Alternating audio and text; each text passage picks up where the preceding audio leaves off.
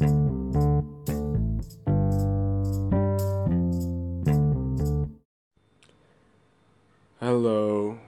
welcome to my podcast. Today, I wanna share a devotion. My devotion's title is Jealous.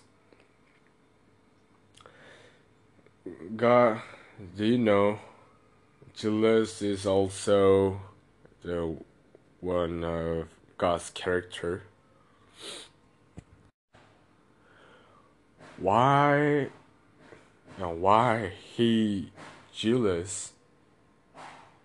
He, why he is jealous? Why is he jealous? He's perfect, and he's really powerful, and he can do everything. Then why? Why he so jealous to us? Before we talk about it, I wanna give you an example. So, if you have a girlfriend, your girlfriend asks you like this, hey, I wanna love you.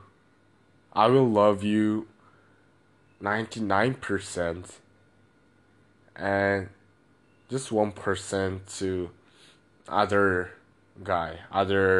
people. So it means I will love 364 days for you and just one day to others. It's more than 99%. Then what did you say? What did you like to say? No. Why? Because I love her. You love her, right? It's the same as God. If you ask it's the same one. You ask God like this. Oh, please God, I love you. You know I love you.